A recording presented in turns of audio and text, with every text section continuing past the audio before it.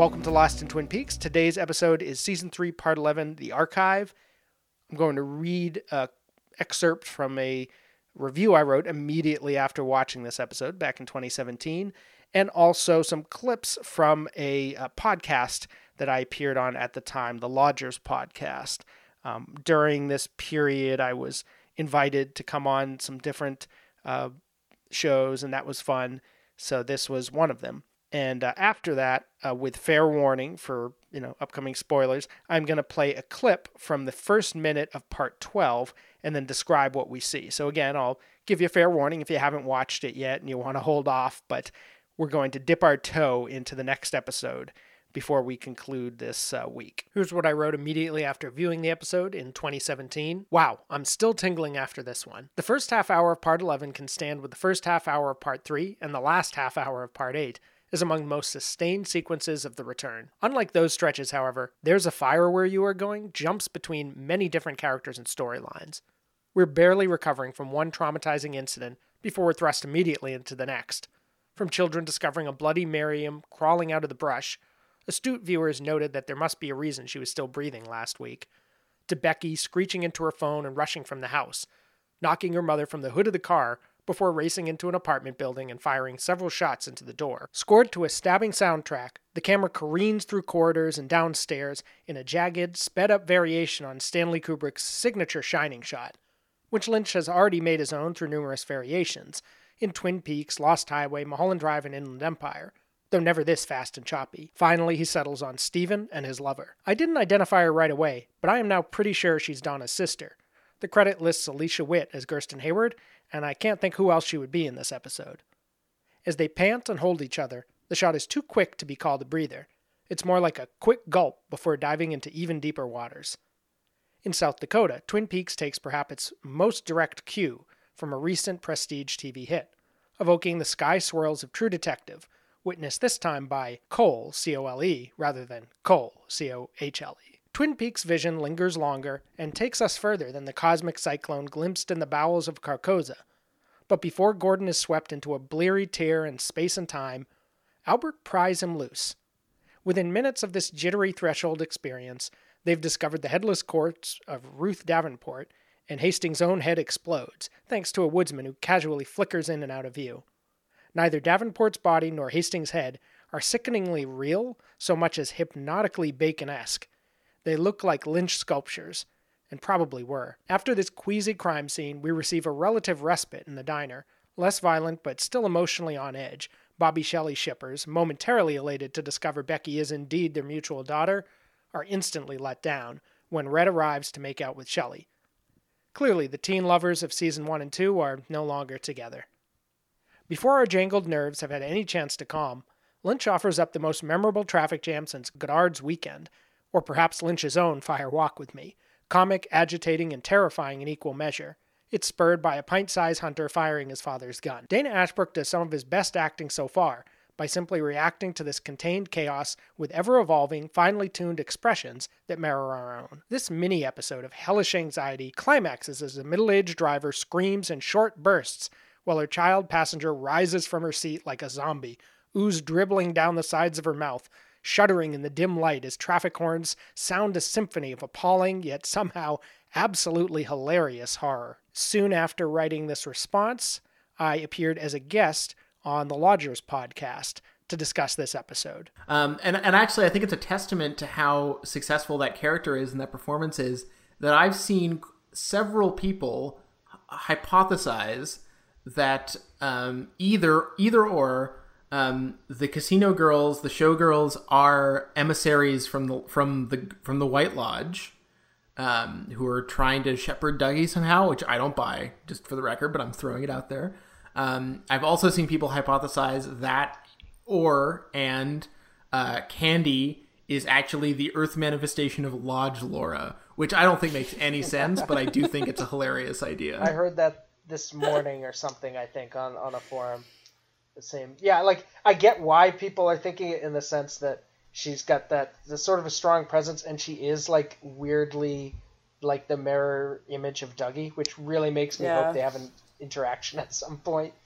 But I feel like my main thing was like, well, Lynch is never going to have a Laura that's not played by Cheryl Lee.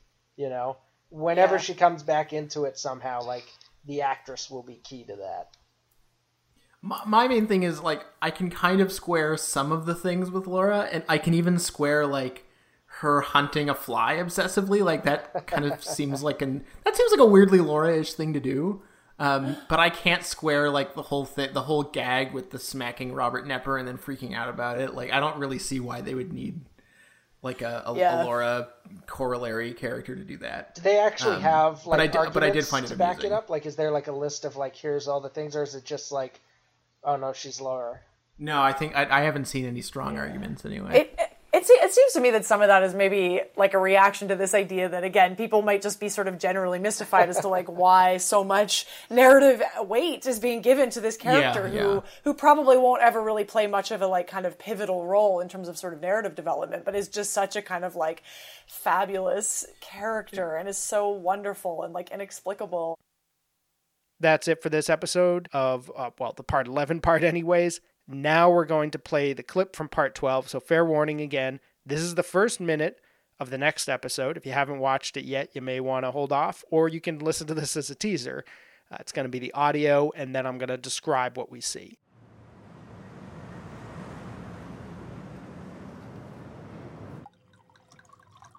Thank God Gordon stocks the plane from his own wine cellar.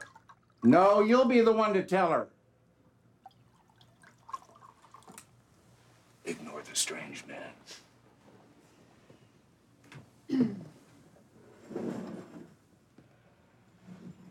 Here's to the Bureau. To the Bureau. To the Bureau.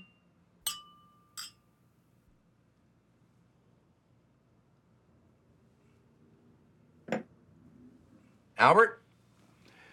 Gordon. Okay. Here's what you need to know.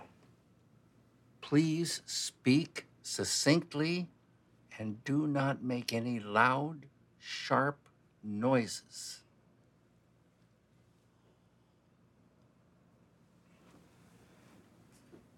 Fade up on the exterior of a hotel in South Dakota. The first floor has a broad white stone facade.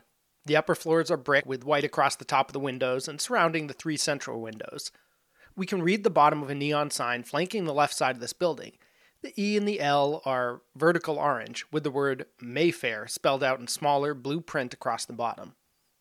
A street light, red light on, hovers just below or behind this hotel sign. On the ground floor of the hotel there is a neon sign in every window, indistinct words in green or purple, and a green shield just to the left of the main entrance, an overhang propped up by two dark pillars. An illuminated window poster on the right side shows a lion's crest with social media tags below it, most prominently Facebook, while the other two are harder to read. On the right side of the frame, a tall street lamp of sorts, an apparent cylinder with a yellow lantern near its top, illuminates the sidewalk, as do those neon signs, while a narrow concrete pillar next to this features a parking sign. 5 seconds in, we cut to a hotel room. Albert sits on a black leather couch, pouring red wine into a glass in front of Tammy. Several other bottles are gathered on a gold plate next to a silver tray with a metal ice bowl, a bottle of clear liquor, and a whiskey glass. Both trays rest, along with a glass ashtray, on a polished mahogany table. Tammy sits in a tan yellow chair, and Gordon stands next to a similar seat. Behind him are closed red curtains. Behind Albert, where the painting hangs, is a deep red wall. The floor carpet is mostly obscured, but we can see hexagonal shapes with rings of brownish-reddish color inside of them, a little bit reminiscent of Stanley Kubrick's The Shining. When Albert dutifully pours, Gordon swivels in place, holding a red object in his right hand, small, box-shaped, with a steady white light. Tammy glances a couple times in his direction with a suggestion of minor exasperation, masked by tolerance of his strange behavior, and then Albert leans in to speak quietly to her, and she smirks in a friendly manner. He places the bottle back on the gold platter as Gordon takes his seat. From the moment he begins to sit down, the camera slightly reframes, moving in and down to adjust the headspace. Gordon is the first to take his glass, Tammy follows, and Albert picks up his own. A little over 20 seconds into the scene, there's a cut on the raising of the glasses and toast to an over Albert's shoulder medium shot of Gordon toasting. We see Albert lift his own glass and the two clink their drinks. Cut to a similarly framed shot of Tammy, smiling and pursing her lips as she toasts. Albert's out-of-focus profile now fills the left third of the frame. Cut back to the wide shot, all three glasses hovering near one another in the middle of the trio. After touching his glass to Gordon's, Albert gently taps Tammy's, raises his slightly in sync with the others, and then all three sip simultaneously. Albert and Gordon lower their glasses with minimal expression, while Tammy tilts her head and swallows after holding it back for a moment. As she lowers her glass, we cut back to the over-the-shoulder shot of Gordon, staring at Albert and speaking. Now, finally, a reverse over the shoulder of Albert, who taps his ear, and back to Gordon, who looks down and adjusts something on his listening device. Return to the group wide shot as Gordon finishes turning the knob. Albert shifts in his seat toward Tammy and speaks to her, but Gordon raises his hand, a gesture on which we cut to the over-the-shoulder shot of Albert, with Gordon's hand in the foreground. Albert turns towards Gordon as he lowers the hand. Cut to the over-the-shoulder shot of Gordon squinting and pursing his lips as he speaks to Albert, and continuing to lower his hand, he shifts his glance toward Tammy, then back to Albert, back to Tammy, return to the wide shot, and his hand remains slightly aloft. Both Tammy and Albert stare at him, Albert with his hands clasped, Tammy holding her wrist over crossed legs. Albert shifts slightly and leans toward Tammy, who leans toward him, looking down but clearly listening to what he has to say.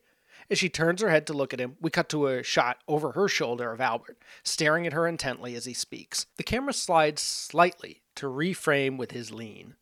We may notice for the first time 2 pins on his lapel, the American flag, and a golden circle with a vaguely protractor-like shape protruding. What appears to be a Masonic symbol. Our minute ends. That's it for this episode. Please rate, review, and subscribe on Apple Podcasts. You can support this work on patreon.com/LostInTheMovies. Tomorrow we kick off a week of a new episode, part 13. So, see you then. Thanks for listening.